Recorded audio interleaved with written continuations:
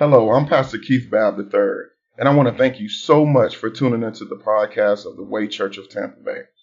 Our desire is that as a result of the word, that you no longer settle with simply coming to church, but you become the church.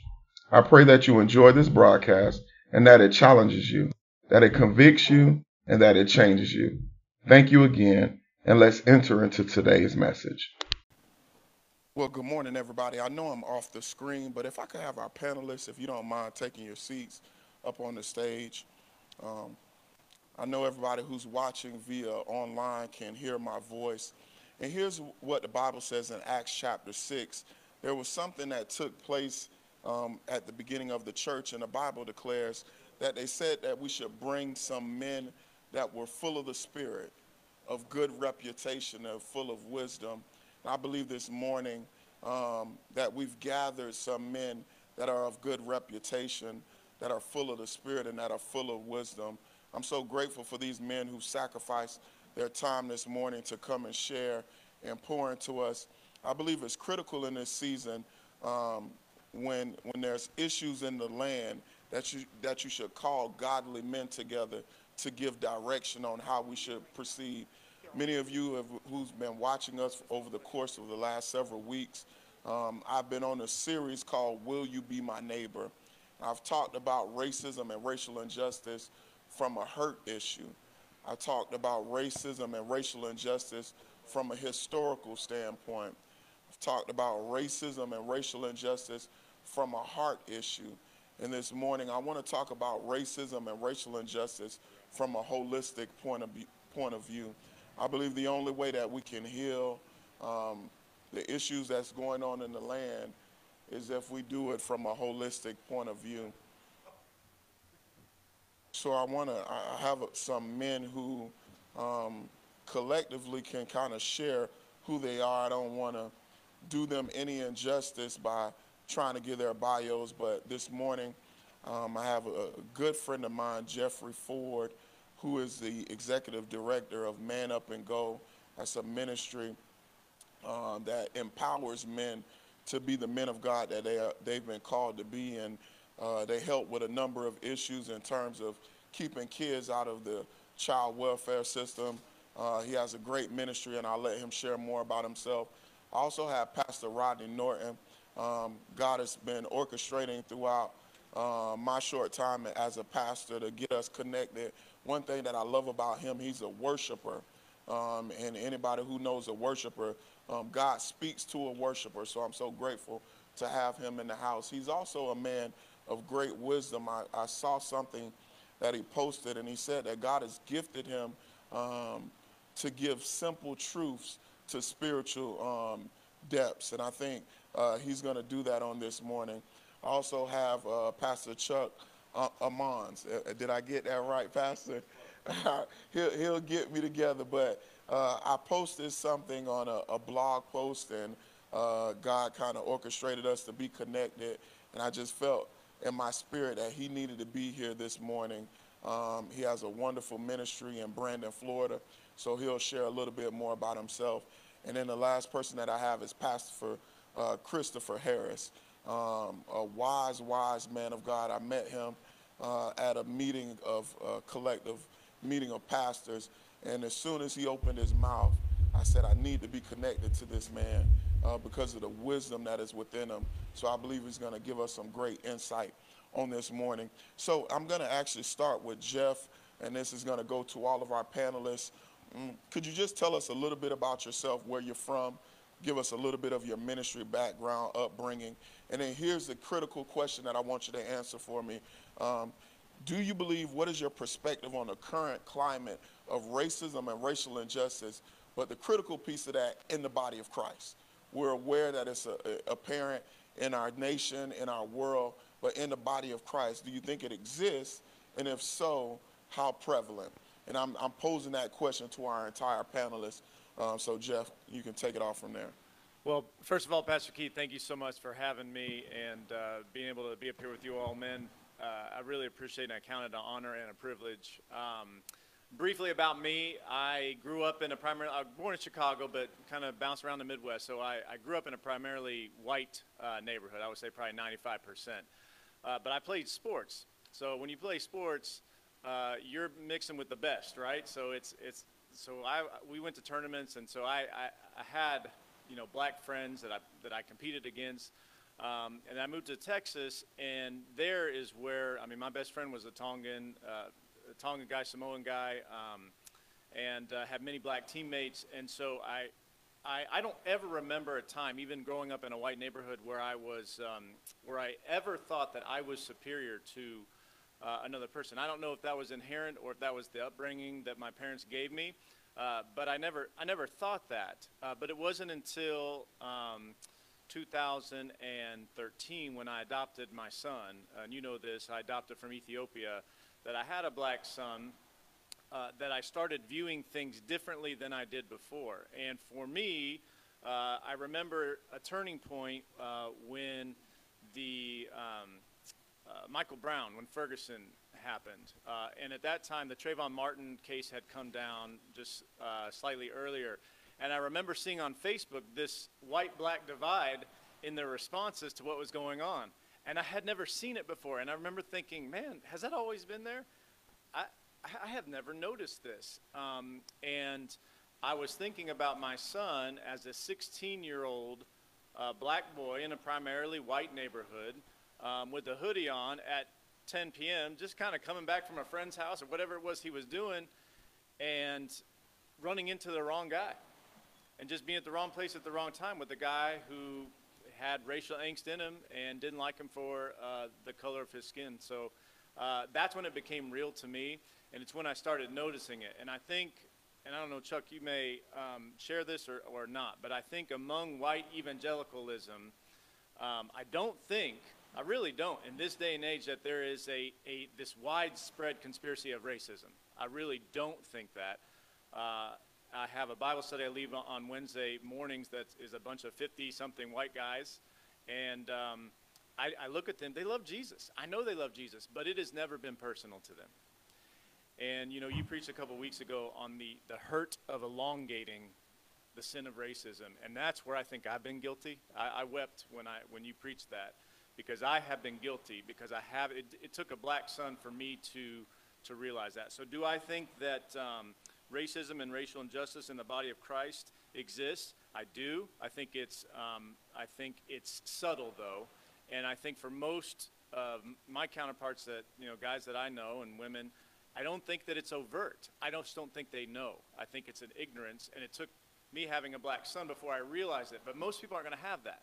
So how do we get past that for those who are never going to have a black son like I have? And I appreciate that, Jeff. And here's the other thing I forgot to mention, just as a disclaimer. Let's be honest up here, all right? I don't think healing is going to take place if we're not honest, if we're not as transparent as possible. And I thank you just for setting the tone, Jeff, in terms of that level of transparency. And then also for our audience, can you please share this? I know we've mentioned this in the beginning. Let's share this, because we want this message to reach as many homes and hearts as possible. So thank you so much for that, Jeff. Pastor Rodney, the same question to you.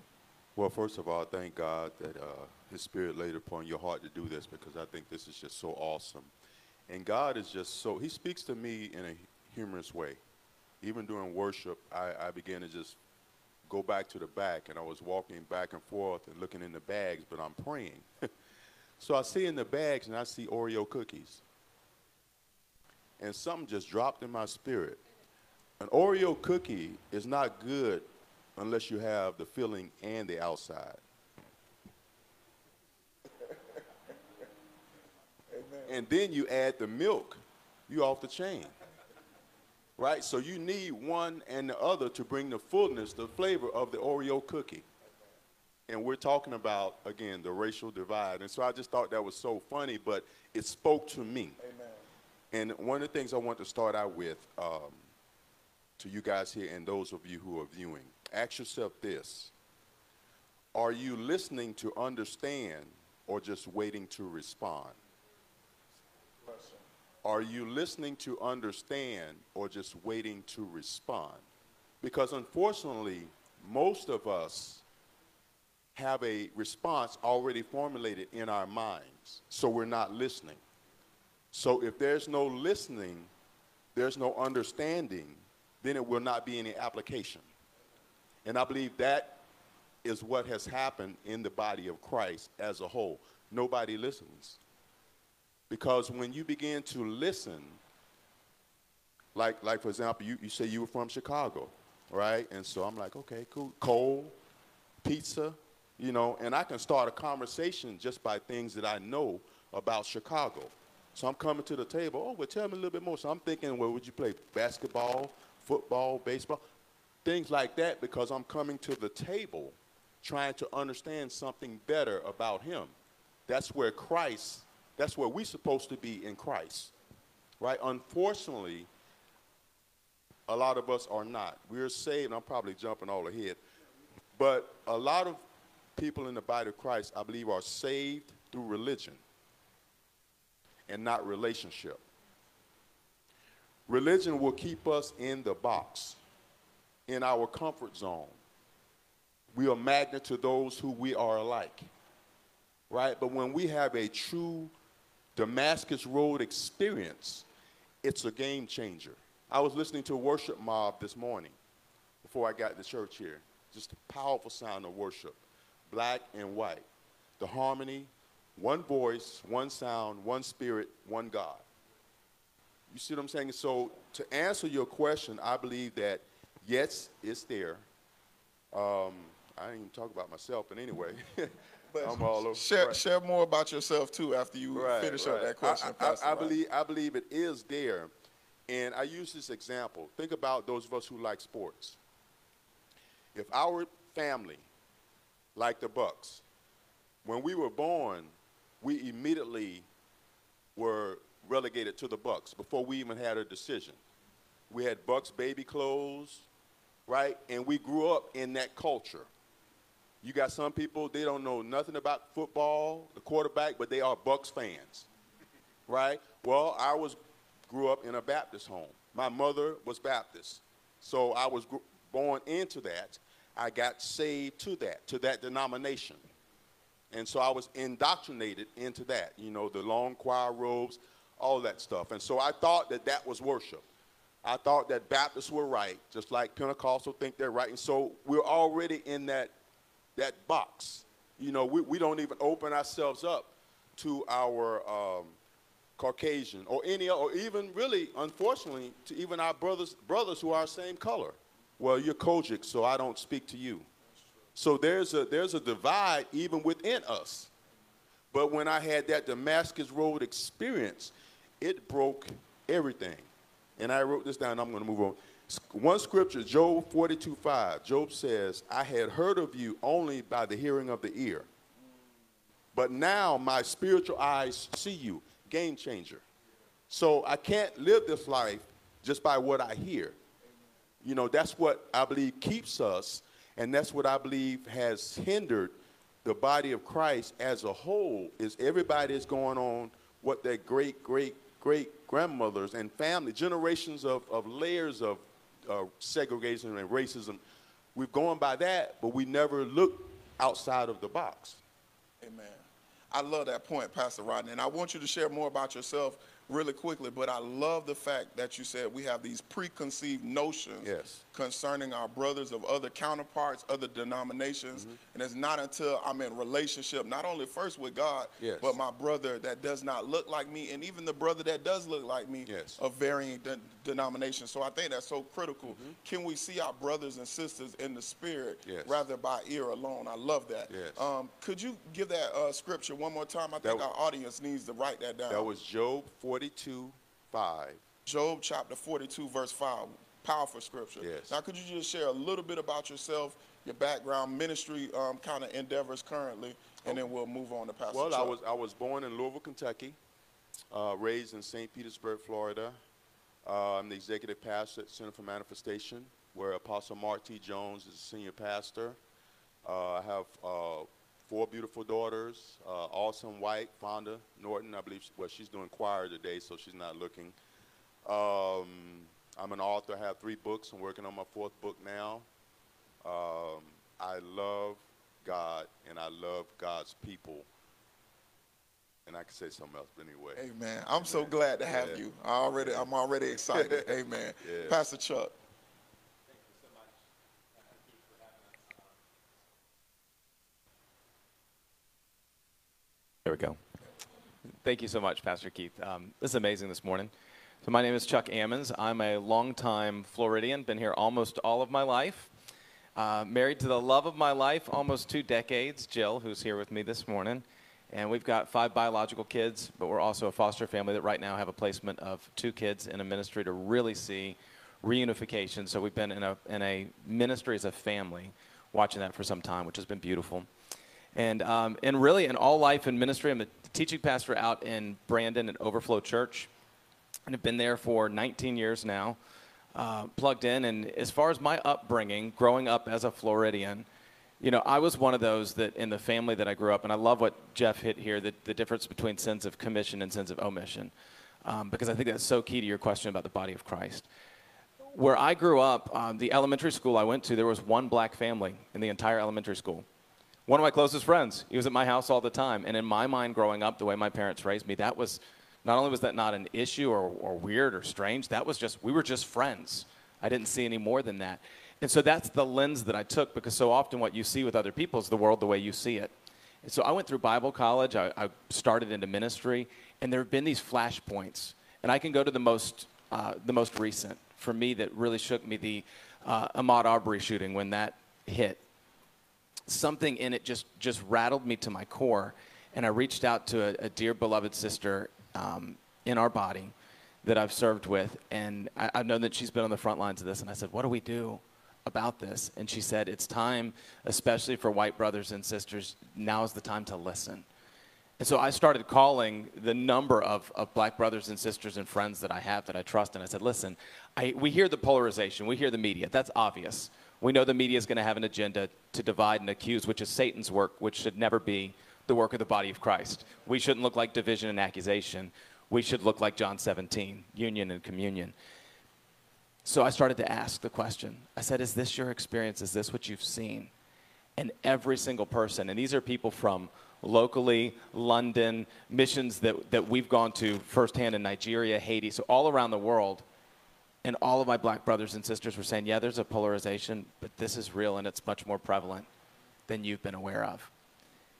And it was this place of, I think, Jeff, you nailed it, the idea of sins of omission, not sins of commission. Because obviously we see pockets. I mean, really, when you talk about the issue of racism, you're talking about the sin of Cain.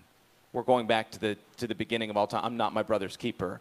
This fear of scarcity, this, you know, Jacob and Esau. It's the same thing over and over again. The father only has so much to go around, and so if I'm going to get it, then I need to step on you and I need to elevate above you. And all those divisions that we've seen, and certainly there are pockets of that. But what I'm watching right now, and the reason I'm so excited, because I believe Jesus Christ alone is the hope of the world, which means I believe the body of Christ is the hope of the world. So when it's darkest outside, that's when the light is most evident. I believe the opportunity for the church right now, especially the white evangelical church, is there needs to be a humility that comes from compassion and trust and listening to our brothers and sisters, and not jumping to the place where, and it gets into any of these things, right? I remember one of my friends saying, you know, if the minute you hear the phrase Black Lives Matter, not even talking the movement, you hear that phrase, you feel the need to immediately jump in and say, well, all lives matter, then that shows at its core, especially if you're talking to a brother or sister of color, a lack of compassion, trust, listening, empathizing, trying to walk the same road. So I believe it is a lot more prevalent in the sin of omission than we've recognized. And I think the only way forward for the church is we've got to recognize that the media and the accuser is always going to be trying to polarize. That's obvious. We've got to stop talking about that. And Jesus offers us another way that isn't the left or the right, right? He offers us the way of love and compassion. And so I believe for us, the way forward has to be the way of listening. And I think I'm loving the theme that we're kind of hearing from our panelists. The Bible declares that we should be slow to speak and quick to listen. And I think it's just critical that we listen. And I think on both sides of the aisle.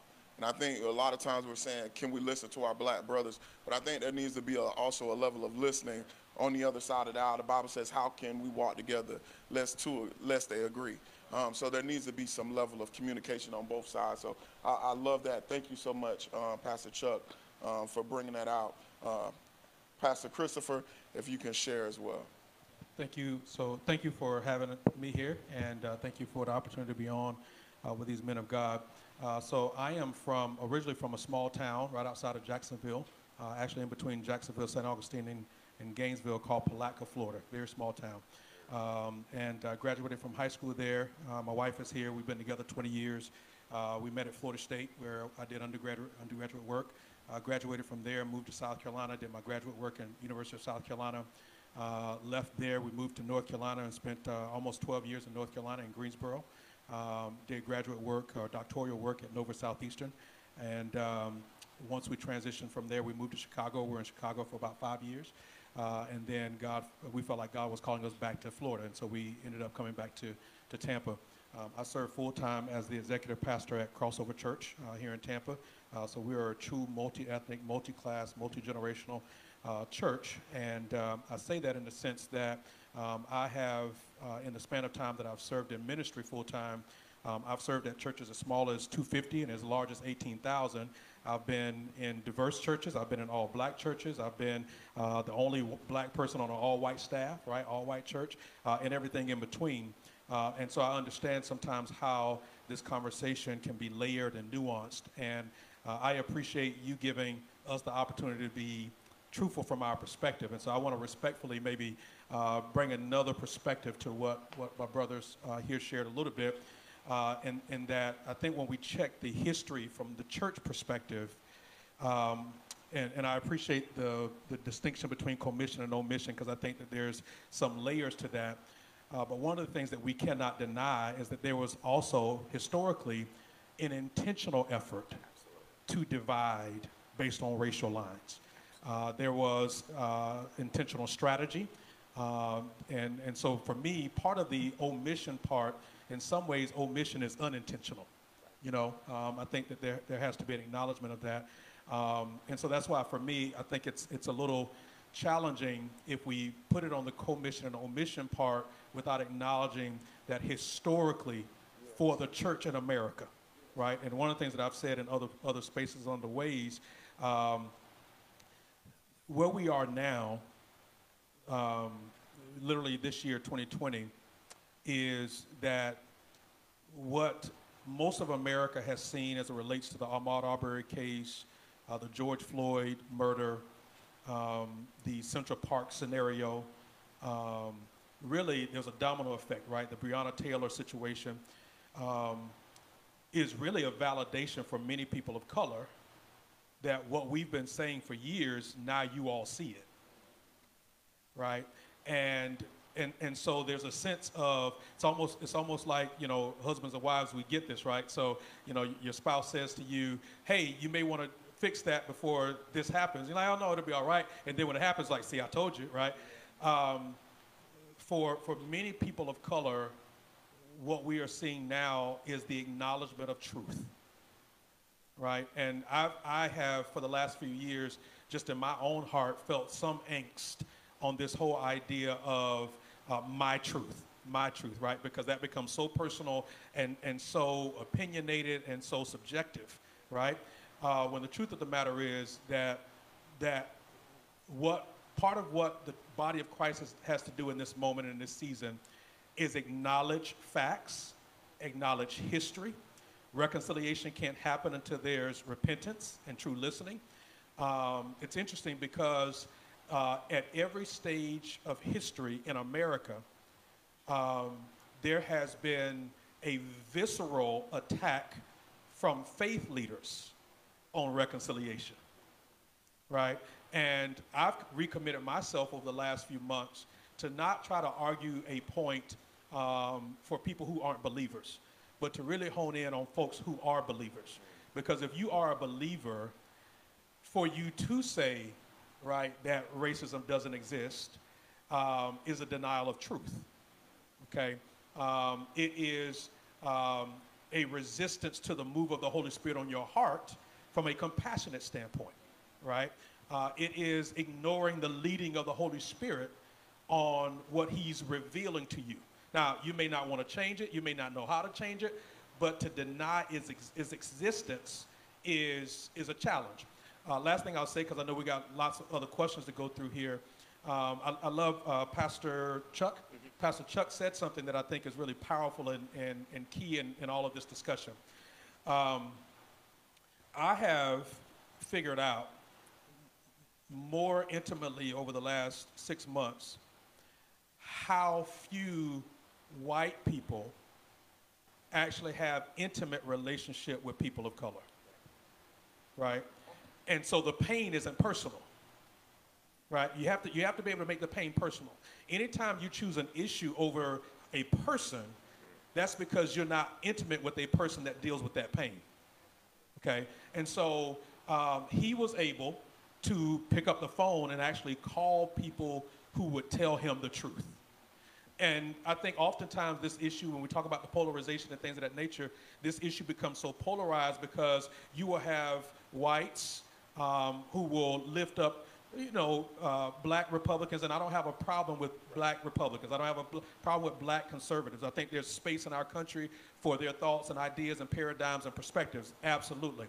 What I do have a problem, though, with is that you become so intertwined with a political party that you deny truth. And so what he found out was, even if you are a person who is a black conservative who wants to align with certain political beliefs and political ideologies, again, perfectly fine. I have no personal problem with that at all. You cannot find, for the most part, any person of color who hasn't had an experience of racism. And to deny that reality, right? And so part of this, I've said to several people, if you're a person of faith, there's roughly about 14 million black households in the United States. 14 million black households. Are you really suggesting to me that you want to turn a blind eye and a blind ear to 14 million households in the nation that you say you love? 14 million. I'm not talking about people. I'm talking about the households. 14 million, right? And so your series about loving your neighbor and things of that nature, we really have to begin to be truth tellers, right? Because historically, the church has had prophetic laryngitis. We've been inconsistent in what we define as social issues and issues of comfort. I promise this will be the last thing.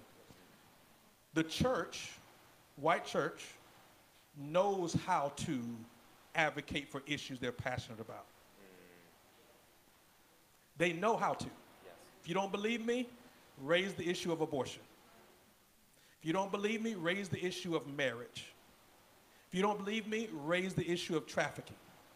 They know how to make that a biblical, social, and justice issue. Yes. So then why are there so many pastors who say, well, I just don't know what to do? I think there's a point where we listen, but then I think there's a point where we lean in and we put faith and works together. Amen. I think we're in the meat of our discussion, and I'm pretty sure our audience realizes why I invited Pastor Christopher here. You said so much, all right? You said so much, and I think I want to highlight a couple of the points, and then I want to pose a question to what you stated. You talked about that from a historical standpoint. If we're ever going to promote healing in the body of Christ as it pertains to this issue, we have to understand where we've come from historically and where this issue stands within the body of Christ. And I think that's critical, and I actually challenged our church to understand the history of racism and racial injustice, especially in the body of Christ. If anybody knows where the African Methodist Episcopal Church was birthed out of, it was birthed out of those similar issues. The second piece you said is about diversity, or in terms of relationship and how diverse our relationships are. And I said this to our church as well. If the body of Christ is called to be diverse, then our relationship should be as well. And if we negate those relationships and we don't have those relationships to pull on, we'll never be able to promote healing as it pertains to this issue. But I want to bring up something that you talked about in terms of repentance. I think this is one of the kind of language that has come out of, and just stay with me, because I think the Bible says faithful are the wounds of a friend. So if we can't be honest, we can't cut in this conversation, this isn't going to go anywhere. This piece of repentance. I've heard many say, why should I repent for an issue that I did not commit? Why should I repent for sins that my forefathers committed, and I had nothing to do with it. So this level of repentance, I want to pose this to you. Who are you suggesting should repent? And then how, and if they have not had a direct component in pushing this agenda of racism and racial injustice, why should they? So if you could just kind of talk to that piece. That's a great question. And let me say, just because the policies change doesn't mean the practices or the culture changes. Okay? There's lots of buzzwords that we throw out that do become polarizing. And so sometimes we have to define it then, right? One of the words that has become polarizing is privilege. It's really become a polarizing word that, you know, in many ways, and let me say this too, really fast. In a real way, for many whites, I am empathetic. I'm empathetic because we are in 2020, and for many of them, not all, but for many, this is culture shock that they're experiencing. This is the first time in a real way that they've come face to face with the fact that, number one, we're not in a post-racial society. Number two, that their lived experience is radically different for millions of other people in the United States, right? Our church is near here, right? We're on Fowler Avenue. There's a Starbucks that's on 15th and Fowler. I live in Valrico, okay? If I were to go to that Starbucks on 15th and Fowler, the experience on that Starbucks is going to be radically different than the experience at the Starbucks near my house, right?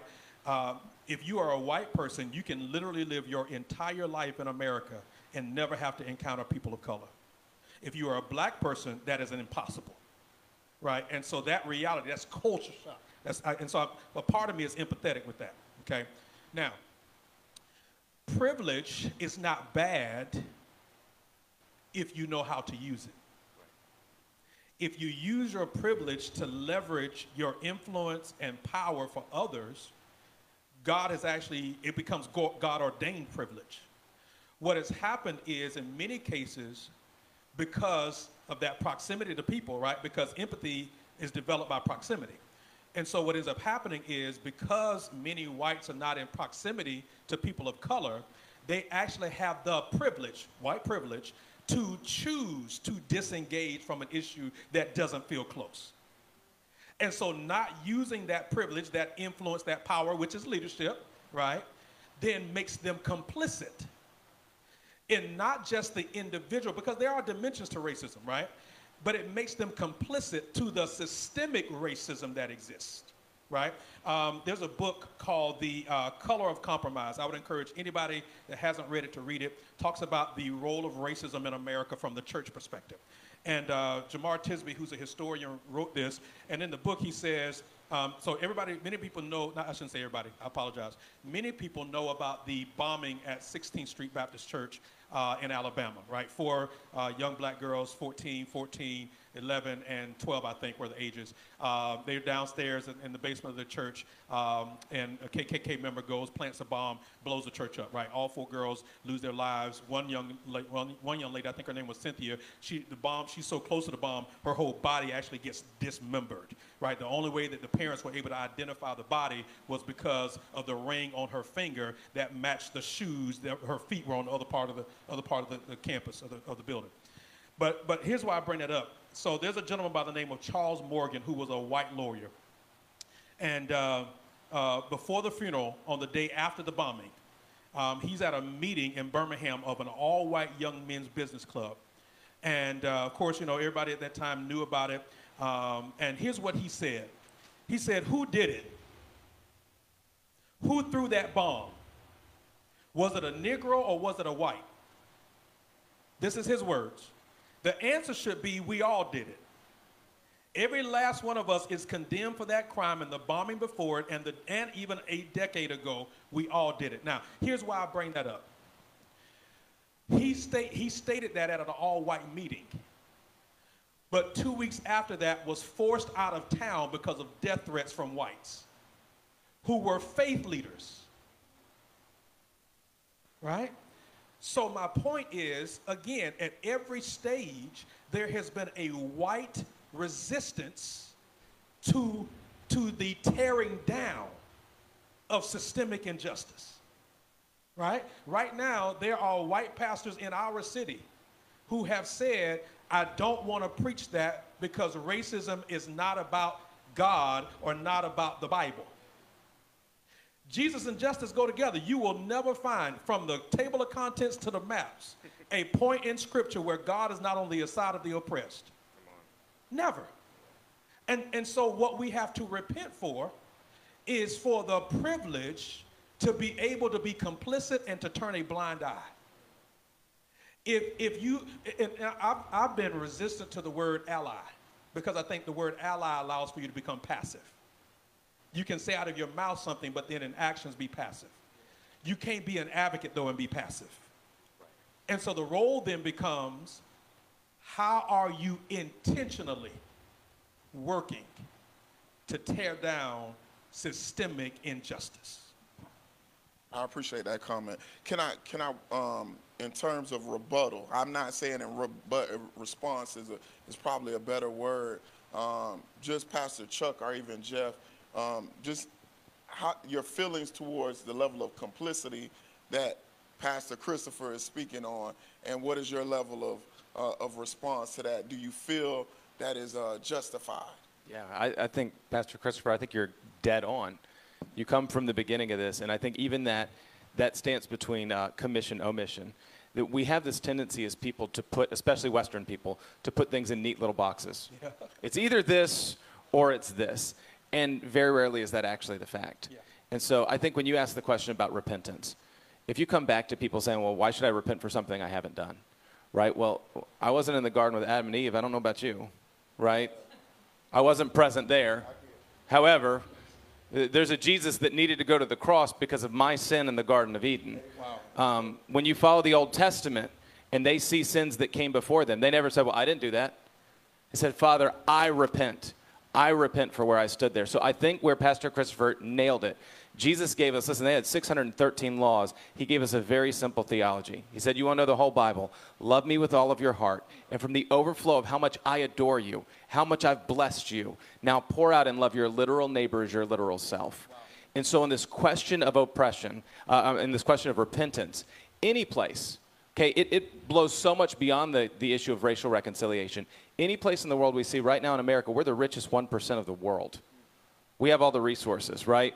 You go to when God first set up a nation, like we just celebrated our national birthday. When God first set up a nation in Genesis 12, he says to Abram, I'm going to build you into a nation, and here's the reason. So I will bless you so that you will be a blessing to all people upon the earth. So why do we get privilege? Well, love the Lord with all of your heart. I adore you so that you can give my adoration to the whole world. Any place that's not happening from the body of Christ, we are complicit. We are. So any place there's division and I'm not loving my literal neighbor as my literal self, whether that be economic, whether that be race, whether that be sexism, whether that be ageism, whether that be the millions that are dying of a lack of access to clean water, we could go down the road. And the bottom line is there has been this hoarding of privilege that I believe comes from an orphan mentality. I believe that's powerful, man. You know, I think it comes from this idea of, if you even look back at the sin of Cain, which I talked about, Cain came and brought an offering in a way that wasn't pleasing to the Father, and he couldn't accept that. It had to be Abel's fault, right? So Abel had to pay for it. That's an orphan mentality. I know it working with foster kids, right? You come in the place of the orphan mentality is, I'm afraid there's not going to be enough at the table. And so since I'm afraid there's not going to be enough at the table, I'm going to hoard mine, and I'm going to make my borders really small, and I'm going to protect me and my people. And so I'll go even bigger. I'm going to say if you bear the name of Christ and you're talking about me and my people, the cross showed that Jesus died for, like, all people are my people, right? That's what he said. And the reason he hasn't come back is because he wants all people to come to him. So, Pastor Chuck, real fast, yes. One of the things that I love what he just said, and I heard a quote the other day that totally blew me out of the water. And the quote said, the church is most dangerous when it's closest to power. yes. You just said a whole bunch, Pastor Chuck, and we in a black church, and I wanted to run. So. Do it. Listen. But I'm in a church with too many white people. I need you. Because I was about to take off. They No. watch me every week pace back and forth and back and forth and back and forth, and I'm looking for a pulse sometimes. But I think, you do it. Yeah, I think we're really digging deep into the meat of this issue and where we kind of stand.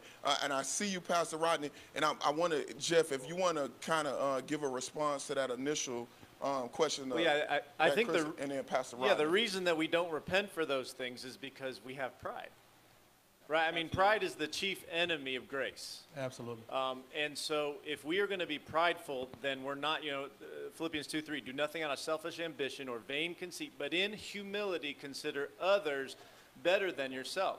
And I have a Bible study Wednesday morning, primarily white guys are in this study. We're going through a 4-week study, which, by the way, we've gone through like an eighth of the content that I prepared because we can't get off anything. But we're going through this study.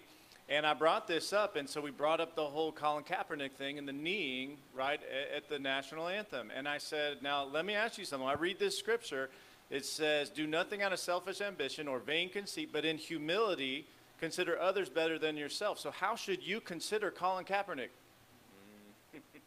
Better than yourself? We don't like it as whites when blacks protest in ways that we don't approve of. I mean, real talk? We don't like that. And so we're okay with protesting so long as you protest in the way that we're okay with, right? But when it really comes and it hits home, then we're not okay with it. And what I was trying to tell these guys, like, listen, so you love the flag. That's great. All of his protests, did any of them cause any riots to take place? You're complaining about the riots, right? Oh, they're rioting again. But here is a protest that made no riots whatsoever, and he used his platform just like we say use your platform to tell others about Jesus. That's exactly what he's doing, but you got a problem with it? So to me, the issue is pride. It's a pride issue among us all. Amen. And until we, that's why when someone says, why should I, and I got a very good friend of mine. He called me up the other day. We were talking, this man loves Jesus. I know he loves Jesus. He was raised in New York. He's like, man, all of them, right? Blacks, Hispanics, Asian, whatever. I was raised with them all. He's like, we got to get past this stuff. We got to get past the past, and we got to move on to the future. And in a sense, I get what he's saying, right? But until you grieve with those who grieve, I think it's very difficult to do that. And what I'm hearing, and I did the same thing, Chuck. I called up Keith. I called up Zelvis. I called up Shane. I called up Kevin. I called up my friends of color, said, tell me about this, and because I wanted to know. Most white guys that are, I shouldn't say most, many that at least I know, they don't have black friends. When I said, I gave them a homework assignment the other day, I said, go home this week and just talk to an African-American about their personal experience, because you said something, brother. We don't, until it's personal, it's not going to matter. And if you don't have any reference point, all you see is what you see on social media, and forget about it. That's the most divisive place you can be. So for me, it's a pride issue, but I think everyone, so when I'm hearing my black brothers and sisters say, this is a real deal, much more than I thought it was, and repentance is not a black-white thing. That's a biblical thing, right? God calls each of us to repent. So until we repent, and I mean, errors of omission, sins of commission, omission, I think there's something to that. I did not realize where I was at from a sinning standpoint by not engaging. And because I have privilege, it's true, I have a responsibility, because if not, I've wasted. The scriptures say make the most of your opportunities. And right now is a time where we, as I believe white evangelicalism, with that privilege, need to be taking a stand for this issue. Jeff, can I ask really fast? Can I say this, Pastor Chris? I want our audience to make note of a few things that has been kind of thematic across our discussion. One is we talked about pride that gets in the way of healing. We also talked about proximity. So what is our proximity to our brother and sister in Christ that does not look like us? And the third point was, I missed it. I lost my train of thought. Holy Spirit will bring it back. It will. So go ahead, Pastor Chris. I was just going to ask Jeff a question. How old were you, or range, when you adopted your son? Just out of curiosity. How long was I what? How old were you when you adopted your son? Well, someone help me with some math. I'm 42. That was 13. 29.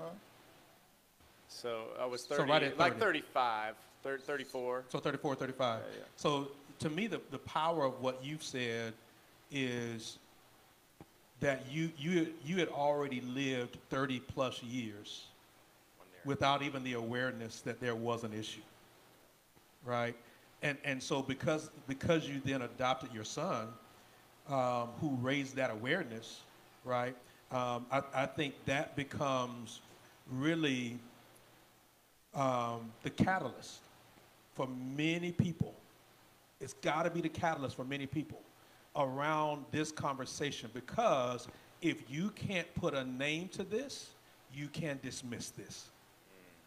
If you cannot put a name to this, you can dismiss this, right? So I'll stop there because I know you want to go some other places. Pastor Rodney. And then, Pastor Chuck, I want you to hold on to this thought because I want you to speak on this. I heard you speak on it on one of your videos, the difference between nationalism and patriotism. I want you to speak on that because I believe it's relevant to the conversation. Yes, Pastor Rodney. Real quick, you had said something as far as the whites do not like the way the blacks protest, right? Something else hit me.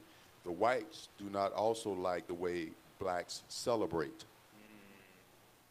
If we take it to sports, if you know our culture, if you go to Little League, when you get a touchdown, it's a celebration. Am I right? But when you in college, it's the same thing. But when you get to the NFL, now what they have cut the celebration off, and now you're being penalized. So now, because you guys are on the outer court, not understanding the culture and the history of it, it has been cut off and put in a box. But you go to hockey, and it's okay to fight because that's the culture. So there's more understanding. But I wanted to bring up something when you were talking about repentance. And the Holy Spirit took me to Exodus 32:30. One of the original intercessors, and that's Moses. You know, the children of Israel, they were doing what they were doing, and God was getting ready to wipe them out. And so Moses said in verse 30, then the next day Moses said to the people, you have committed a great sin. Now I will go up to the Lord. Perhaps I can make atonement for your sin. So Moses returned to the Lord and said, so he's interceding. He didn't do it, but he's interceding on behalf of those. And if you keep reading, you see God, okay, I won't do what I wanted to do. Even of those of us who are married. Part of being a covering is being an intercessor. And so getting back to what I said when I first started, if you're in religion, you're going to take everything personal. It's about them. Relationship, true relationship, you have the nature and the heart of God. So now it's something the Holy Spirit is prompting inside of you, right? Because God will, this panel has opened you guys up because you came to the table ready to receive. So now you're in a receptive mode, you know, and your heart is crying out because you know, especially as a believer, that's not of God, that's not of God, that's not of God. Proverbs 21:1 says, the heart of the king is in the master's hands. I can't change someone's hearts, but I can intercede on their behalf. And I believe that as a church, if we did more intercession, my God, I believe the heart of God would have been changed. Some people's hearts, and I know you're going to ask this question, but even moving forward, it's our responsibility. Yes, faith without works, but it starts with intercession.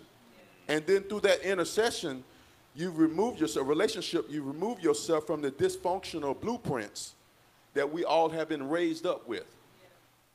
So now your steps are being ordered by the Lord. You're being led by the Holy Spirit. And so as a result, through our conversation, something can come out and the Holy Spirit will drop something in my heart to pray for you about. And we hadn't even verbally discussed. You understand? And so it's beyond skin. If I needed a kidney, I don't care where that kidney comes from. So that's where we have to get to. Amen.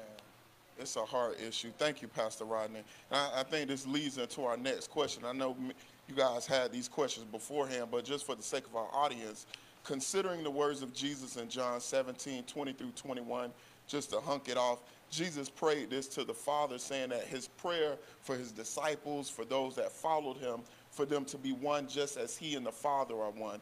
and we've noticed this is made it prevalent. I think it's been exposed within the body of Christ that even in 2020, Sundays are the most segregated day of the week. This is just clear. Just a research that was done by Lifeway, it stated that 8 and 10 congregations are made up of one predominant racial group. 50% of those members believe that their respective churches don't need to be more diverse. So there's a great majority of them that don't feel like diversity is an issue. And understanding that the body of Christ is diverse and that the physical church should reflect God's will in the body, why do you think we're so segregated on Sundays, and what do you think we can do to begin to make the church reflect God's will in terms of diversity? I want to pose this to Pastor Christopher, especially understanding your context and where you've come from, the churches that you've served in. Why are we so segregated on Sundays, and then what can we do to now reflect God's will for the body? Yeah, I'm absolutely passionate and happy to answer that question. I want to defer just for a moment to Pastor Chuck, because you asked him about nationalism and that kind of thing. So I'd love for him to maybe unpack that just for a moment, and then I want to come right back to that question because I got a lot to say about it. That's good. Well, I do think so much of this, if we're getting down to the simplicity, the simple gospel, love God with all of your heart from the overflow of that place, love your literal neighbors, your literal self, which should not have any boundary line, any color line, any race line, any gender line. And we have a lot of confusion in the church today, and I could speak specifically to the white evangelical church, and I can go even more to the Church of the South, between patriotism and nationalism. So patriotism would be a joy in or a devotion to your country. And I believe, according to the Lord, that like many other things, like our ethnicity, like the fact that I'm a husband, I'm a dad, there's a uniqueness in where God makes you and makes your homeland that he wants you to be proud of. There's a distinction. Patriotism's a gift. But nationalism, and it blurs very quickly, and I've seen it in the white evangelical church, it blurs very quickly that nationalism is suddenly now, I'm going to choose to exalt my nation's narrative, story, and exalt it to the place that will often be at the expense of other nations. And it's the thing where you'll open up the newspaper and see something happens to an American, page 1, and we're going to talk about it for a month. Meanwhile, in Thailand, right, a typhoon came and wiped out 600,000 people, and it's page 12, and we move on. And when you're looking at this question, I think it's really going to feed into where Pastor Christopher's going, because when you look at John 17 and Jesus' prayer, my heart breaks when looking on the page that you handed us. You see Jesus' prayer, and 2 paragraphs later, I'm reading a statistic from you. Jesus' prayer is, I'm going to the cross, now make them all one, right? Pentecost was supposed to be the reversal of the Tower of Babel. At the Tower of Babel, we scattered into a bunch of different nations that wouldn't see and speak the same language and understand. At Pentecost, all the various nations are hearing the tongues of God in their own voice because he's calling us together. And then to read that 80% of our congregations are split along racial lines, and over half of our evangelical church doesn't think that's a problem. That to me says that when we've stepped into this place where nationalism comes, and this would be where I would say it really ties into the question of race.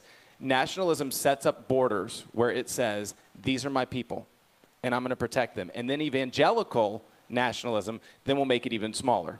So we'll go, here's my brand, here's my denomination, here's my church, and when you're my people, I'm going to protect you. And I think the cross is called for so much better than that for us, so that we have to be people that can recognize in the polarization that patriotism is a gift. I would say that to I've got a brother in London that I just talked to, and I said, be proud that you're a Brit. That's great. God could have, placed you anywhere. He numbers every star, numbers every hair on your head. He wants you to be there for such a time as this. It's awesome that you would have a sense of national pride.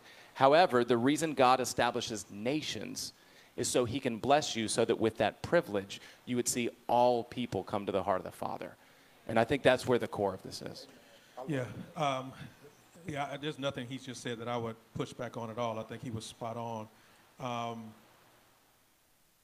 Oftentimes, let me back up. As a disciple of Jesus Christ, in our discipleship process, it is very often that we have to unlearn things in order to learn things right. What we've inevitably done in the body of Christ, though, is held on to what we learned with the refusal to acknowledge that what we learned was wrong. okay? I was on a panel the other day. I think I was the only believer on the panel, right? And there's a gentleman that said on the panel, we were live telecast, like, I don't know why the pastor keeps bringing up religion and race, because it has nothing to do with each other. And I said to him, I said, actually, sir, and this was an African-American gentleman, I said, actually, sir, if you trace the history of race and theology in America, racism was birthed through bad theology. If you look at the core of where racism in America came from, it was birthed through bad theology.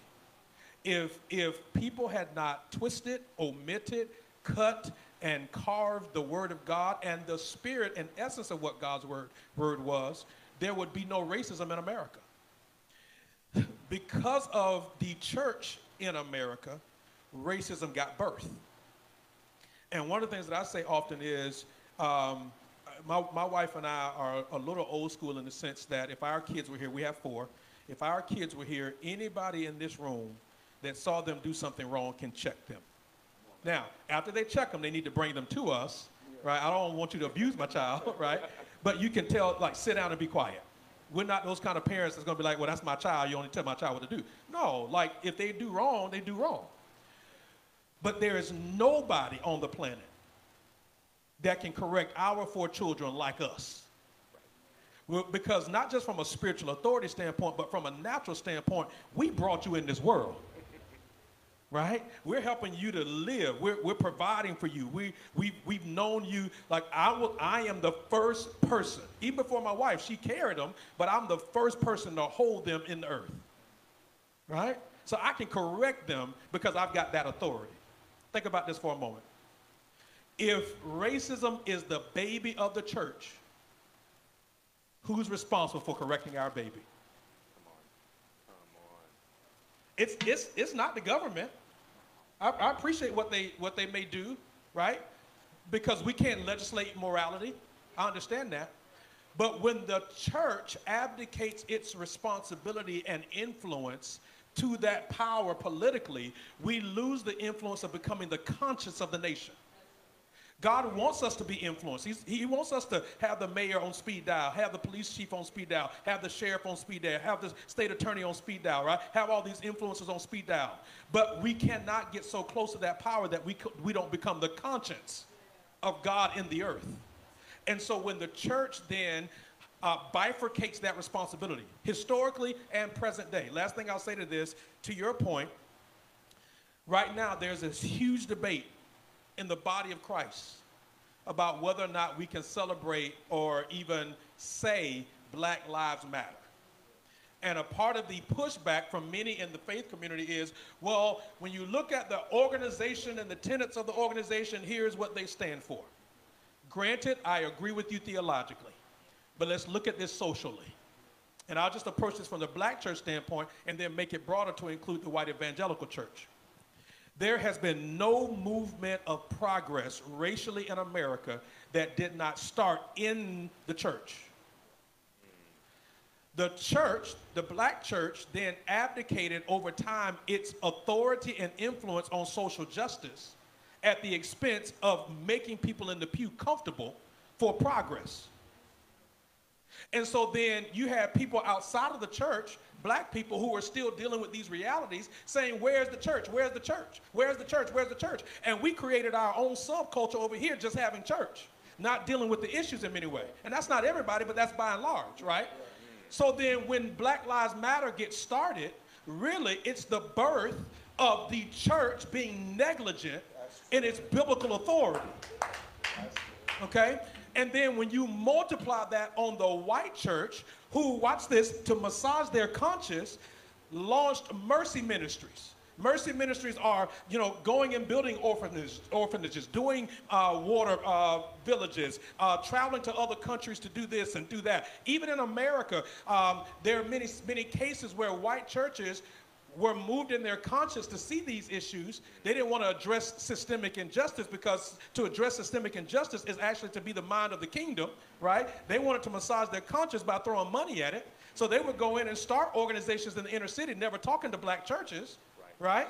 And as they launch these, it helps them deal with mercy, but they didn't have the justice component. And Jesus did not advocate for grace or truth. The Bible says he was full of both grace and truth. So when we start thinking binary, and so I have some issue with the church, black and white, wanting to automatically just rebuke individuals who have felt a need and fill the gap when the church was absent, right? So if we're going to be the church, then let's unite. Let's declare that Jesus and justice go together. Let's repent. Let's acknowledge true history, right? We're smart enough as Americans, we can have multiple conversations at the same time. We don't have to have either or, right? Just like people bring up, well, y'all are talking about racism, what about black on black crime? Do you honestly think black people want crime in their neighborhoods? That's the wrong conversation. We can have that conversation, but right now, I need you to get your foot off my neck. Right? We talk about lamenting. We talk about sitting in the moment of presence. If my brother here called me, if we were really, really close and he called me and he just lost a loved one, right? I'm not going to ask him in that moment, man, tell me about your speeding tickets. Yeah. In that moment, it don't matter. I'm going to sit with him and lament with him in this pain. And as we get over this hump, down the road, now let's talk about your speeding tickets because you drove too fast, right? You see where I'm going with that? As Americans, I feel like we get selective on how we choose to embrace things. We can have multiple conversations at the same time, and particularly from the faith standpoint, we just gotta tell the truth. We gotta acknowledge history, right? Right now, many white supremacist organizations in the United States are actually listed as Christian organizations. When you look at their charters and how they were founded, they are listed as Christian organizations. Last thing I'll say is, in many ways, black pastors and pastors of color have been arguing this point for years. We need brothers like this right here because they're going to be in rooms that we won't be in. We need brothers like this to say, okay, time out. Time out. I know you're going to go to Valrico. I know you're going to go to New Tampa. I know you're going to go to Plant City. But let's talk about real life for a moment, right? I need this brother right here when he's at events with his family. When somebody makes a sly joke or sly comment, shut it down. I need other brothers that look like them when they're at work downtown Tampa or wherever their offices may be on Bayshore or wherever else. When they hear it and it's not truth, shut it down. Lastly, I need white pastors to use their power and their influence to literally live out the Word of God. Yes. If you live out the Word of God, we can work through everything else. I love that, and I think, oh man, y'all saying so much, and then it's so much that we can dig into. But I think you kind of blended into question number 4, and I want to kind of just jump from 3 to 4 to talk about this. And Pastor Rodney, I want you to talk to this piece, and I'll let you answer this, but one of the things that you said, Pastor Christopher, is that racism was birthed out of bad theology. And a lot of that was intentional bad theology. And I know you talked about, Pastor Rodney, there were some things that you had to unlearn. And what got you to that point to unlearn some things that you probably were reared in from a Baptist perspective to get to the place that you are now? And then I want you to answer this question, and I'll pose it to Pastor Chuck, to Jeff.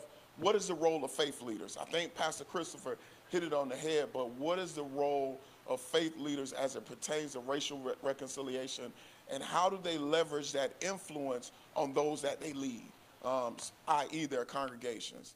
So if Pastor Rodney, if you could jump into that. Great question. And I said it earlier, I just had the Damascus Road experience, personal experience with Jesus Christ. I have a scripture here, and this is one of my favorite scriptures, and I'll answer the question out of this scripture. 1 Thessalonians 5:23.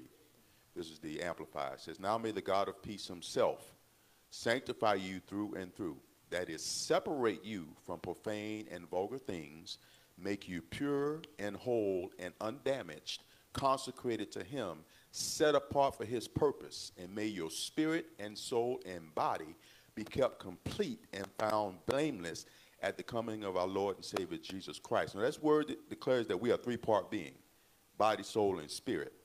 Now, upon salvation, our spirit, according to Ephesians, is sealed. Now we got to work on our soul, which consists of our mind, will, and emotions, right? Just going to church won't do that. When we really get into the Word, through the washing of the Word, that begins to heal the emotion, the dysfunctional blueprints, the mindsets that I previously had before salvation. Once I began to get into the Word of God, now all of that, I'm becoming pure, whole, and complete, because my fragmented soul that was all over the place now is becoming whole. So now, as a whole believer, I'm now able to look through the lenses of God. And I don't per se, now there's reality. I'm not saying that there has not been things that has happened, black or white. But once I begin to see through the lenses of God, I can see a soul. Right? According to Galatians 2, I've been crucified with Christ. It is no longer I who live, but he who lives in me. So my agenda, as it previously was, is no longer. Why am I here? To represent Christ and how I live. And the fruit of that, right? I'm walking in love. I'm walking in joy, all those things. So now that I'm whole, I'm healed, now I can go forward and I can operate the way God has called me to operate. The problem is in the body of Christ, and Pastor, you hit some powerful points. We've been stuck in buildings doing religion. So now, because we're in religion, you can see believers that operate in hate. They're full of anger and rage, discriminate, prejudice, selfish pride. When I read the Word of God, when we fully are transformed, I can talk to you and I can disagree, but that don't mean I have to hate you. You see what I'm saying? And even with it, we got brothers and sisters, we're hating each other. All of these, the manifestation, watch this, of a broken soul, an unhealed person. Let me tie these two questions together, because here's a concern that I have. We talked about relationship within the body of Christ. That's critical. But there's a habit in the body of Christ that demonize doctrinal differences of believers. All right? Further promoting the racial divide. We call them heretics. We call them false. And this is most seen, I said, by white evangelicals in respect to their black Pentecostal or non-denominational counterparts. In many cases, these doctrinal fallacies could be attributed to ignorance. It could be rather than intent.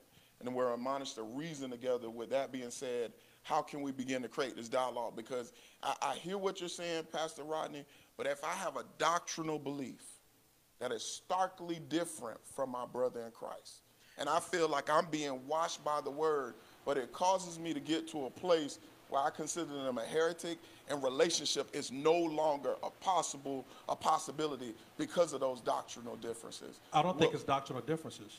Yeah. In many cases, I don't think it's doctrinal differences. In many cases, I think it's simply the expression of how we live out our theology, right? Historically, you won't find many people of color who are not conservative theologically. Generally you won't, right? The difference is that many whites have the luxury of not having to be liberal socially in terms of justice issues, right? So that is not a doctrinal difference. To me, there are different expressions. Historically, those that are charismatic in expression, and so give you background, I've been a part of Baptist churches. I was ordained and licensed in a Baptist church, right? My wife and I were a part of a Kojic church. My wife was raised Kojic, okay? I have been a part of non-denominational churches, and then I have a ministry staff consulting firm or coaching firm where I've served every denomination on the planet, including SBC and Assemblies of God and the whole 9 yards. Oftentimes, what we count as doctrinal differences are simply the expression of how we live out our faith. And so historically, charismatics have been deemed as ignorant and uneducated, right? But that's not the case. I can absolutely be intellectually charismatic Just because I decide to speak in tongues or quicken in our phrase, right? Or decide, like you say, I want to run off, that doesn't mean that I'm not educated, right? But that's, again, bad theology, bad paradigms that have been taught, right? We have to break that stuff down. We have to totally deconstruct those theologies. If right now, if you go to Raymond James Stadium and football season was happening, and let's just say that our Bucks were doing really, really well, okay? Sitting right, and I have a picture that I actually showed on one of our sermons that I was preaching at our church. We talked about, we did a series on the movie The Hate You Give, right? So on one of the pictures that I had, I took a picture of the fans in the stadium at Raymond James. One fan was sitting right next to one fan, so I'll say fan A. Fan A had on the paint. He was no shirt on, had the football pads on with the spikes, right? Body arm painted on, you know. I mean, he was like all in on the Bucks, right? And he's standing up, he's cheering. You could tell the team must have either just, you know, got a touchdown or interception or something. There's another gentleman sitting next to him. The guy that was standing up was white. The guy that was sitting down was black. The guy that was sitting down that was black had on a Bucks polo. His legs were crossed, and he was doing this. So my question is, which one is more of a fan? Because they both had to pay the same amount. They were sitting right next to each other. They both had to pay the same amount to get in the stadium. They both probably had to pay for parking, right? If they pay for food, they're going to pay the same amount with regards to food. So I would argue the point that they both are the same. They're just different in their expression. What we have done is we have demonized what's different. And in demonizing what's different, we have put, because you said it earlier, Jeff, in America, there is a foundation that has been laid where if it's white, it's right. Okay? That has to be deconstructed as well. And that's not at the expense of saying if it's white, it's wrong. It's simply to suggest that just because if it's not white doesn't mean that it's wrong. Does that make sense? And so what we've got to do is we've got to pull back the layers and say some of it is not doctrinal differences. Some of it is not theological differences. Some of it is simply expressions that you may not be comfortable with. Real quick, well, you said something, so, and this is what the Lord did with me, because before I was used to the hooping and all that. But when I really stopped playing and got serious, somebody gave me a teaching with Charles Stanley, right? You're not going to get any hoop. At all. At all, right? No He's not going to raise his voice. Not going to raise his very, right? But the man of God taught teaches the Bible like a well-course meal. Well, what that is in the body of Christ, yes. Again, we put levels to gifts. Yes. Right? Yes. So if a gift has the platform and the microphone, that gift is more important than the gifts that are behind the scenes. Yes, right? that's true. Yes. And so we're just now getting to the place in the body of Christ, black, white, or indifferent, where every gift of the body is important. Yes. Right? Yeah. We're just now getting to that place. And because of that, there are many people in the body of Christ, black or white, regardless of race, that historically have been suffocated in their gifts because their gift wasn't appreciated in the full sense of the phrase. Yes. Yeah. I was saying in how it changed my mindset, right? Once I started listening to him, I began to say, wait a minute here. This is powerful. And I could resist. So then so as the Holy Spirit was changing my appetite, so it was breaking me of that box of what I was used to. You see what I'm saying? So now I'm being exposed to other cultures and other teachings because the Word of God is the Word of God. Now I begin to have ears that can hear. Wow. Right? Because like I started out saying, are you listening to understand or waiting to respond? In our culture, a lot of times is we're emotionally here. We're screaming, we're shouting, but are you understanding what is said? Where is the application? We've shouted, we've screamed, we roll underneath the pews all Sunday, but Monday we're living like, right? So at some point we need to bring the emotions down to be able to listen. Okay, God, what are you saying through the man and woman of God, not worried about the skin color, but you are speaking through the chosen vessel. how can I receive, and then how can I apply what thus says the Lord? And as a result, we begin to, like the other day, we have new neighbors that moved across the street, right? 3 guys, they're living together, and they are gay, right? And so we were out there cutting the yard, and he had a edger, but it was manual, right? I had electric ones, right? And the Holy Spirit said, go over here and trim his yard. Now, I had met him a couple of weeks ago, but I'm telling you, just for me to do something like that, it was a seed planted. Watch this. Now, I didn't go quoting scriptures, but it was a seed that he did not expect. And I know the seed was planted, so next time we're outside, he's going to start a conversation where now I know God can be introduced through this conversation. And that only comes, again, through changes. One other quick thing. You asked me, how did I change? I went to the Air Force. I got out of the city that I was raised in. And when I went to another country, I was exposed to other cultures, so I could appreciate other cultures. I had a professor that gave me this example. He said, Rodney, if you I'm trying to do it on live stream here. He said, if you use the restroom on this table and you just wipe the table off with paper, is the table clean? And I said, well, no, you know. And he said, well, what you got to understand is other cultures, because there's other cultures who use the water spout, right? Everybody can bring something valuable to the table. You just got to have an open mind enough to be able to receive what they're saying. So just those combinations of things began to change me and my outlook, you know, in this walk. Even at our church, we have orphanages in India. We have a teenless home. We're doing kingdom work for what we're here to do, not just doing church in a building. Thank you, Pastor Rodney. This conversation could go on, but I want to end with this, actually. Where do we go from here? All right, we've prayed together. Many of us have protested together. We've had panel discussions. Yet, what are our next sustainable steps? I'm looking for tangible steps that we can now move forward in the body of Christ and now bring about some level of healing. Just for the sake of time, we have questions on the table, but I want to know, what are your next steps? If I can start with you, Jeff. Well, I mean, I have questions for these guys. Like, hey, what are the next steps here, right? Because this is something that is important to me personally, but I believe it's important to the body of Christ.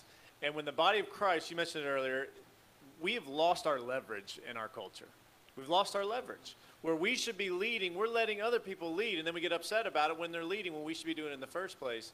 I met with our senior pastor. It's a large church in Clearwater the other day, and he took, we went out to lunch, and I said, we need to pray, first of all, which I think is a no-brainer, and if we're not doing it, then we're missing the power source of the change that's going to happen. But I said, you need to preach about it, right? I mean, white evangelicals with large followings, online and otherwise, need to be preaching about this issue. He said, well, Jeff, I'm not going to be your woke pastor. I said, I'm not asking you to be the woke pastor. Be faithful to the gospel, though, because to his point, we will get on the bandwagon about abortion, we'll get on the bandwagon about gay marriage, we'll do all these things, but what about the sin of racism? So I think just lead in that, but then tangibly and practically, there's things that we can do, right? We're having conversations, we can shut down those racial kind of undertones that we know are there. I think those things are that we can be doing, but if we're not, it's a theme that we've said today, if we're not in relationship with one another, and I'll tell you, Pastor Keith, you and I need to meet more.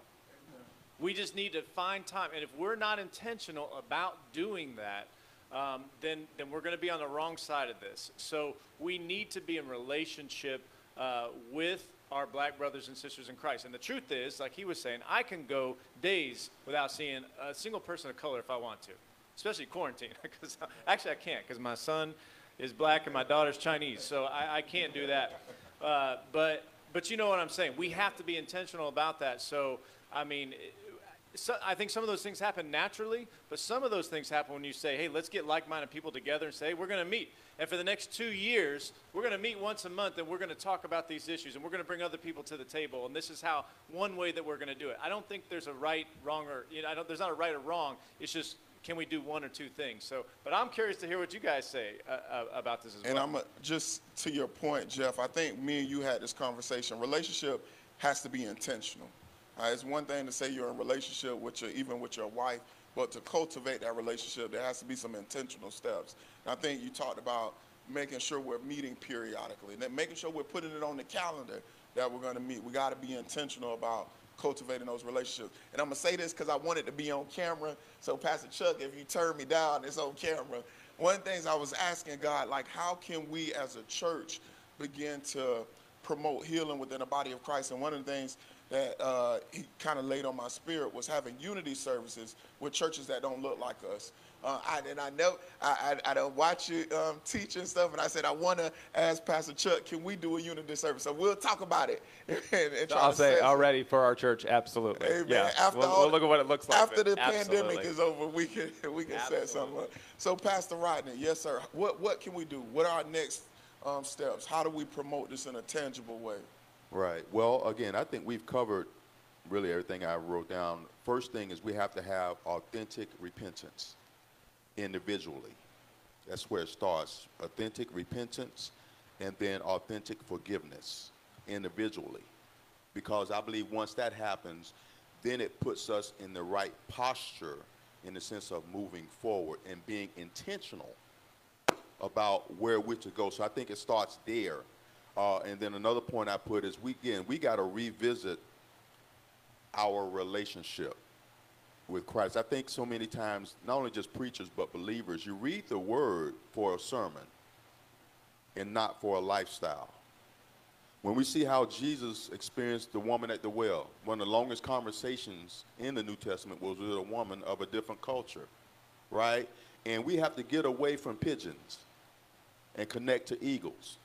What I mean by that is that we all have friends. If you have friends that are not where you are and not being intentional, I believe God is saying now is the time where the rubber is hitting the road. Either you're going to walk the way I've called you to walk, or you're going to allow your relationship with them to keep you going, right? So that's accountability to look at the landscape of where we are, what are we doing, and then also I think the unity service, is good. And also I believe as far as individually, how can we connect to not just church ministries, but things or programs that are doing the work of the kingdom, that are being a blessing to those who can't do anything for you in return. There is such a joy in that. And so again, it starts, I believe, individually, with us individually, looking at the landscape and doing those things. And I believe once that happens, it starts in our home, and then it goes to the neighborhood, and then to the churches, and it begins to just spread. Nothing we can do about the past. I love what Pastor Chris said, that you have to accept the reality of, yes, this happened, right? It happens, and there's a lot of systemic stuff that are still here. But now we're at the point where we're coming to the table now to deal with it, so we can move past, so therefore all of us can grow and God can be glorified, because that's the main goal, for God to be glorified. Amen. And I love what you said, Pastor Rodney, about it being personal. We've got to have a critical conversation with the Lord about what can I do next. And I believe he'll tug on our hearts just as he tugged on you to move and do an act of kindness for your neighbor. But it's a personal kind of question. Thank you, Pastor Rodney. Pastor Chuck. So as far as next steps, the mission statement of our church at Overflow Church is that we live to receive and release God's love to everyone, everywhere. And so as this started, one of the things that I shared with our church is I said a lot of churches will have a Sunday. They'll have a moment. They'll have a conversation. They'll recognize all this is going on and say, we need to address it. And it becomes another themed Sunday. I said, we're not moving on. If we live to receive and release God's love to everyone, everywhere, then 14 million households within our country, and forget our borders. We just talked about patriotism, nationalism. Goodness, you could take this global. But you look right in the U.S., 14 million people are crying. There's fire in the streets. There's blood on the ground. We're not moving on.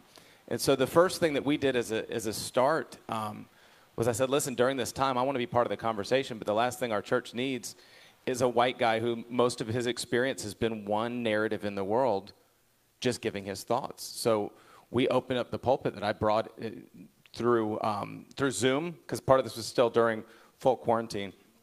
But I brought many of those brothers and sisters that I got on the phone with and said, I just want to have a talk like this. It was the reason that at our church, when they heard those services are going on right now in Brandon, they said, no, you go be there in Tampa because it's as long as it's going to take. Another thing that I'm watching happen right now, Dr. Keenan Bridges has started a racial reconciliation panel of just diverse pastors. And so those conversations are starting to be had.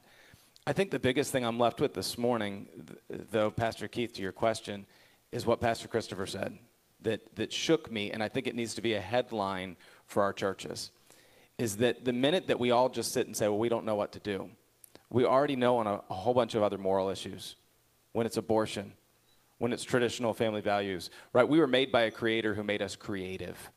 We don't lack any creative capacity. So I believe the conversation has to shift, that yes, we need to be slow and we need to listen and we need to be intentional and we need a dialogue.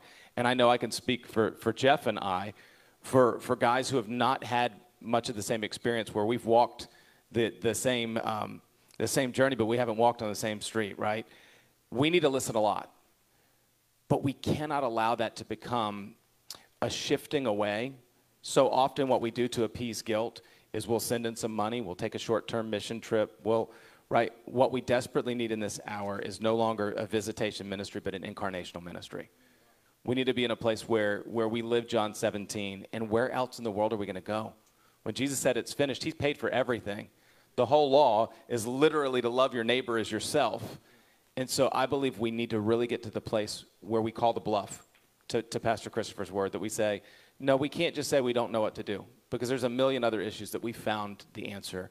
We've got to stay in this and not move on. And so I join with Jeff. I want as many conversations with you guys that we can have. And I love that, Pastor Chuck, and I'll say this, and we'll end with Pastor Christopher. I spoke about this being a hurt issue, and I talked about the nature of this hurt, and I said the hurt is elongated.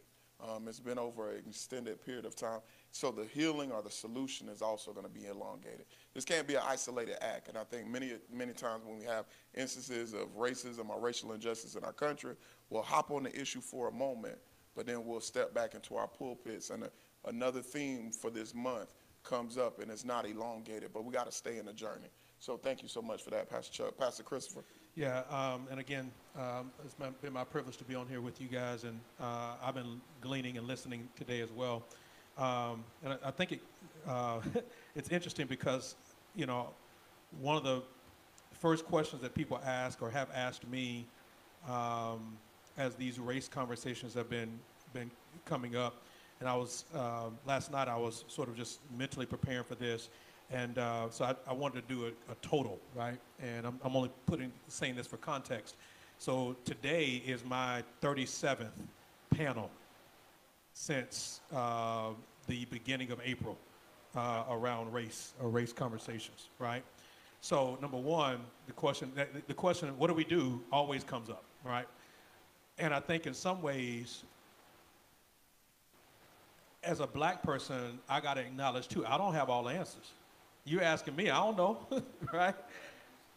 But what I need is for you to say, if you don't know, we're going to figure it out together, right? My wife and I have been together 20 years. There's been a whole lot of stuff that I've learned since I said yes. Man, if I would have known some of the stuff now, I might have waited, right? Because you could almost get paralyzed by all the details, which is why I think spiritually God doesn't always tell us everything. He just wants you to give him a yes first. So when you asked the question, I wrote down these 4 things without it being pre-prepared. Number 1, acknowledge. And the point there is, do we even acknowledge that there's a problem? Can we agree that there's a problem? Because if not, we start arguing our points and our platitudes and our political positions, and we're not even agreeing on the same thing first. So do we even agree that there's a problem? Number 2, listen and learn, right? So that goes without saying. I just did it while we were sitting up here. I posted this maybe a few weeks ago, but I put together a Google document that has like resources on it with like movies, books, podcasts, people you should follow on Twitter, definitions of phrases and terms, links to other articles, et cetera, And so I just put that, I repinned it to my Twitter account. So if anybody's watching online or anybody else that wants to get it, go to twitter.com/CJHarrisONE. So it's CJ Harris 1, but the 1 is spelled out. CJ Harris ONE. So listen and learn. Thirdly, I think you have to be, and I think Jeff spoke to this earlier, I think you have to be vulnerable and you have to be humble. You have to be. But that vulnerability and that humility should make you broken. You should be broken personally. That's what he did when he went across the street and edged his neighbor's yard. He was broken by a need, right? But I think you also have to be broken professionally. This is not just, you know, to the point that I made earlier, racism has its degrees. This is not just individual racism, this is also systemic, right? A lot of the conversations have gone to that level of individualism, but you can't stay there. You got to also address the systemic racism. This is systemic, this is historical. Racism is in the fiber and the foundation of our nation. It's going to take prayer, but it's going to take work. It's going to take somebody counting the costs to help unroot it, okay? And then fourthly and finally, you got to commit to advocating your lane. Here's the truth of the matter too. We all can't do everything. You'll get burned out, you'll get exhausted, you'll get frustrated, but you can do for something. Do something, right? I love what Pastor Andy Stanley says. He says, do for one what you wish you could do for all. Right? Do for one what you wish you could do for all. So, I'm not an attorney. I don't have a legal background. But I had a friend of mine, I was a part of this business group here, business incubator here in Tampa, of a bunch of business leaders. And this young lady who's an attorney, she's a well-established attorney here in town, she called me, and well, actually she texted me. She said, first of all, I want to say to you, I'm sorry, because there's probably been some things I've said or done in our interactions that I realize now were probably wrong. Secondly, I want to say to you, I'm here with you. Whatever I need to do, let me know. Thirdly, she said, can you call me because I need to talk, right? So we set up a time, we talked, and she said, I'm so frustrated because I've been a part of these conversations now for the last couple of weeks in our firm, and I realized how blind I've been. And so she said, Christopher, I need your help. She said, and I don't want you to feel uncomfortable in giving me the truth, but I need your help. She says, I'm an attorney. Quite candidly, she said, I already know I make 6 figures. I live in a well-established neighborhood, privilege. My kids have privilege, et cetera, but I want to help. What can I do? And I said to her, I said, you have an advantage that not many other people have. You have a legal background. You have won millions of dollars in legal cases. You have argued before the Supreme Court. Don't you think that in your space you could lend your ear? Now here's the deal, really fast. She is a real estate attorney. So I said, what would it look like for you as a real estate attorney to begin to educate people on redlining in America from a legal perspective? You know what she said to me? She said, I just learned about redlining 2 months ago. Now this woman has a Harvard law degree, and she just learned about redlining just a few months ago. You hear what I'm saying? So we got off of the call. She made the commitment to begin to advocate in her lane and in her space. My point is, we've got to count the cost in our lane. We got to count the cost within our sphere of influence and our platform. That for some people that may look like protesting. For some people that may look like writing, blogs, books, articles. For some people that may be calling meetings. For some people that may be challenging your system, your environment where you are, challenging some of the policies that are in place where you are. For some people that may be calling a family meeting with your family members, right? This is so personal and visceral and deep because part of what this is challenging our family foundation. I don't care what culture you are, most people know you don't talk about somebody's mama, right? You just don't. You don't talk about somebody's mama. But when the conversations of race and racism come up, in essence, we're talking about somebody's daddy and mama. And that's why it's so personal, because we're forcing people now to acknowledge that maybe what my daddy or maybe what my mama taught me wasn't right. So those are the four things that I would say as a starting point. And I think Christ calls us to do all four of those. Well, thank you, man, for so much. This conversation was rich. Conversation was necessary. And this conversation has to continue. Pastor Keith, I know you're trying to wrap. I'm so sorry. Can I say one thing? Yes, sir. For those who are watching, who will see this later even, and I have to say this because I think it's important. If you are black and listening, just know that there are those of us in the white space who are hearing maybe for the first time. And you say, well, it's been 400 years. Why haven't you heard yet? The Bible says to suffer long. Yeah. Like that it's patience. Yeah. And it's like, how can you tell us to be patient? We've been being patient for 400 years. Just please continue to be patient, because there are people who are well educated who want to see this issue, and they've never heard of redlining until recently. They've never heard of the Fair Housing Act and what it did. They've never heard about Jim Crow laws. They have not heard about these things, and they don't know who Emmett Till is. For every black person I've ever met, they know all these things. So just please continue to suffer long, but we're getting there. Let me encourage them. Let me encourage these brothers here and others that are represented by them.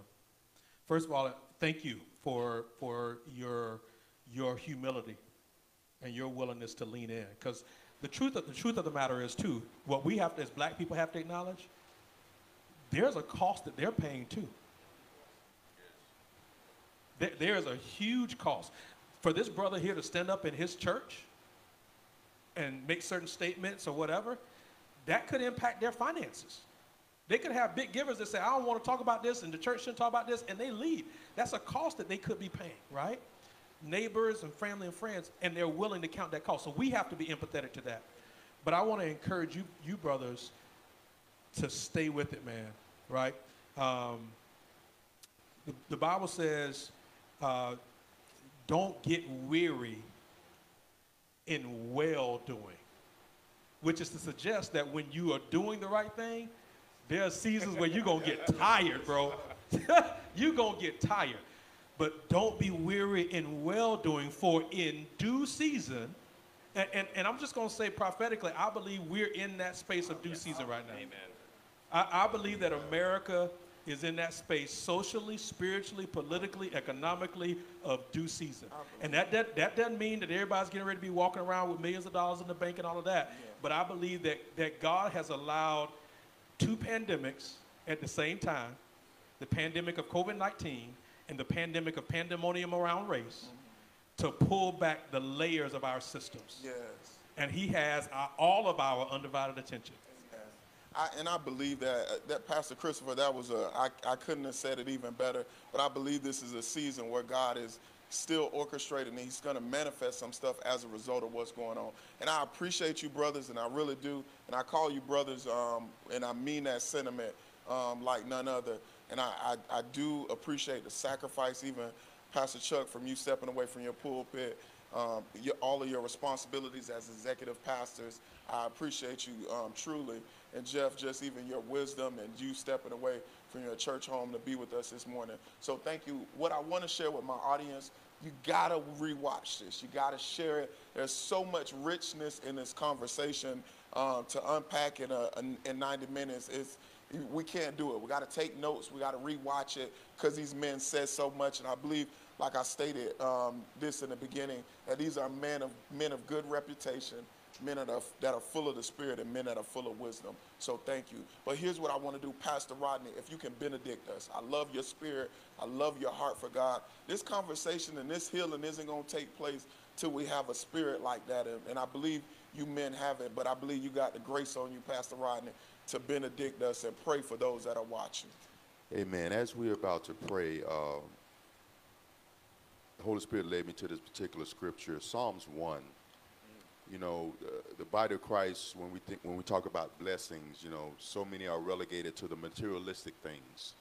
But Psalms 1 declares, blessed that is fortunate, prosperous, and favored by God is the man who does not walk in the counsel of the wicked, that's following their advice and example, nor stand in the path of sinners, nor sit down to rest in the seat of scoffers.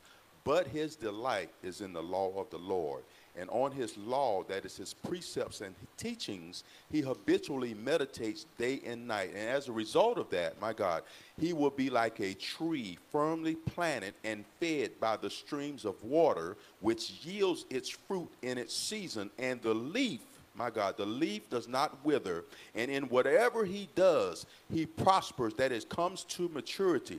And so, Father God, we just thank you for your word, oh Lord. We thank you for your grace. We thank you for your mercy. We thank you most of all for your love, oh Father God. We thank you for your presence that's rest, rooted, and abide in this atmosphere. And we thank you for your Holy Spirit that even runs through the live streams right now, Father God. And so we thank you, Lord, as your word declares, old things are passed away. Behold, all things are new, Father God. And so we're standing forward, Father God, expecting a new move of God, oh Lord. We thank you, Father God, that the layers of hurt, the layers of pain, Father God, the weights and burdens are even being removed right now throughout the whole body of Christ, Father God. We declare and decree, Father God, that you are the total source of our strength. You are our very breath of life, oh Father God, and understanding that we can't and don't want to do anything without you, Father God. So have your way in our lives, oh Father God. We submit, we say yes to your will and yes to your way, oh Lord. We declare and decree right now, Father God, that each and every person that's even watching this live stream right now, we thank you for mind renewal in the name of Jesus, Father God. We thank you, Father God, that we declare we will put both hands on the plow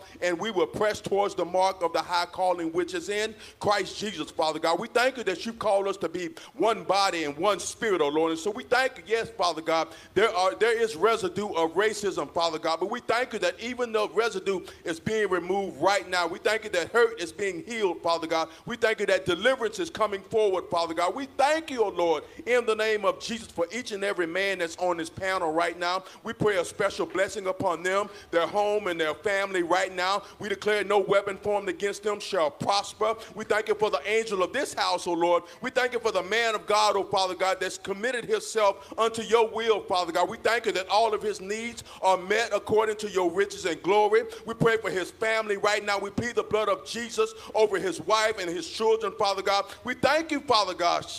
Hey, man, Chico, we thank you right now, Father God, for he is a tree planted, Father God, by the rivers of living water. We thank you that there's a complete shifting in the way of Tampa Bay. We thank you, Father God, that all cultures, Father God, are coming from the north, the south, the east, and the west, Father God, coming, oh Father God, because they know and they feel the presence of God, oh Lord. We lift up each and every man of God's church home right now in the name of Jesus. We pray for their partners, Father God. We thank you that even in this change, Father God, dysfunctional mindsets, Father God, will be removed, Father God, and replaced, oh Father God, with a loving mindset, oh Lord. So we thank you for what you've done, what you're doing, and what you're going to do in the name of Jesus, Father God. And we declare that we are victorious, Father God. So we thank you once again for your love, your grace, and mercy. We seal this prayer by the blood and by the authority of Jesus Christ. Amen. Amen. Well, to our viewing audience, thank you again for tuning in, and we'll see you next Sunday. I love y'all, and I miss y'all.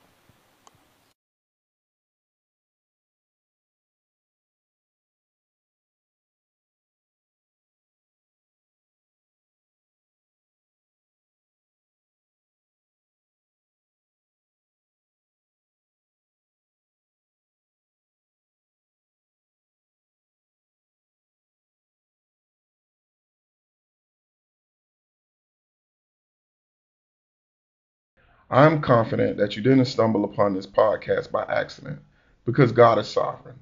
And whenever our sovereign God sends us a message for a reason, he wants us to respond. My prayer is that you respond by allowing the word to be planted in you so that it produces God's will for your life. Until next time, strive to not simply come to church, but to become the church.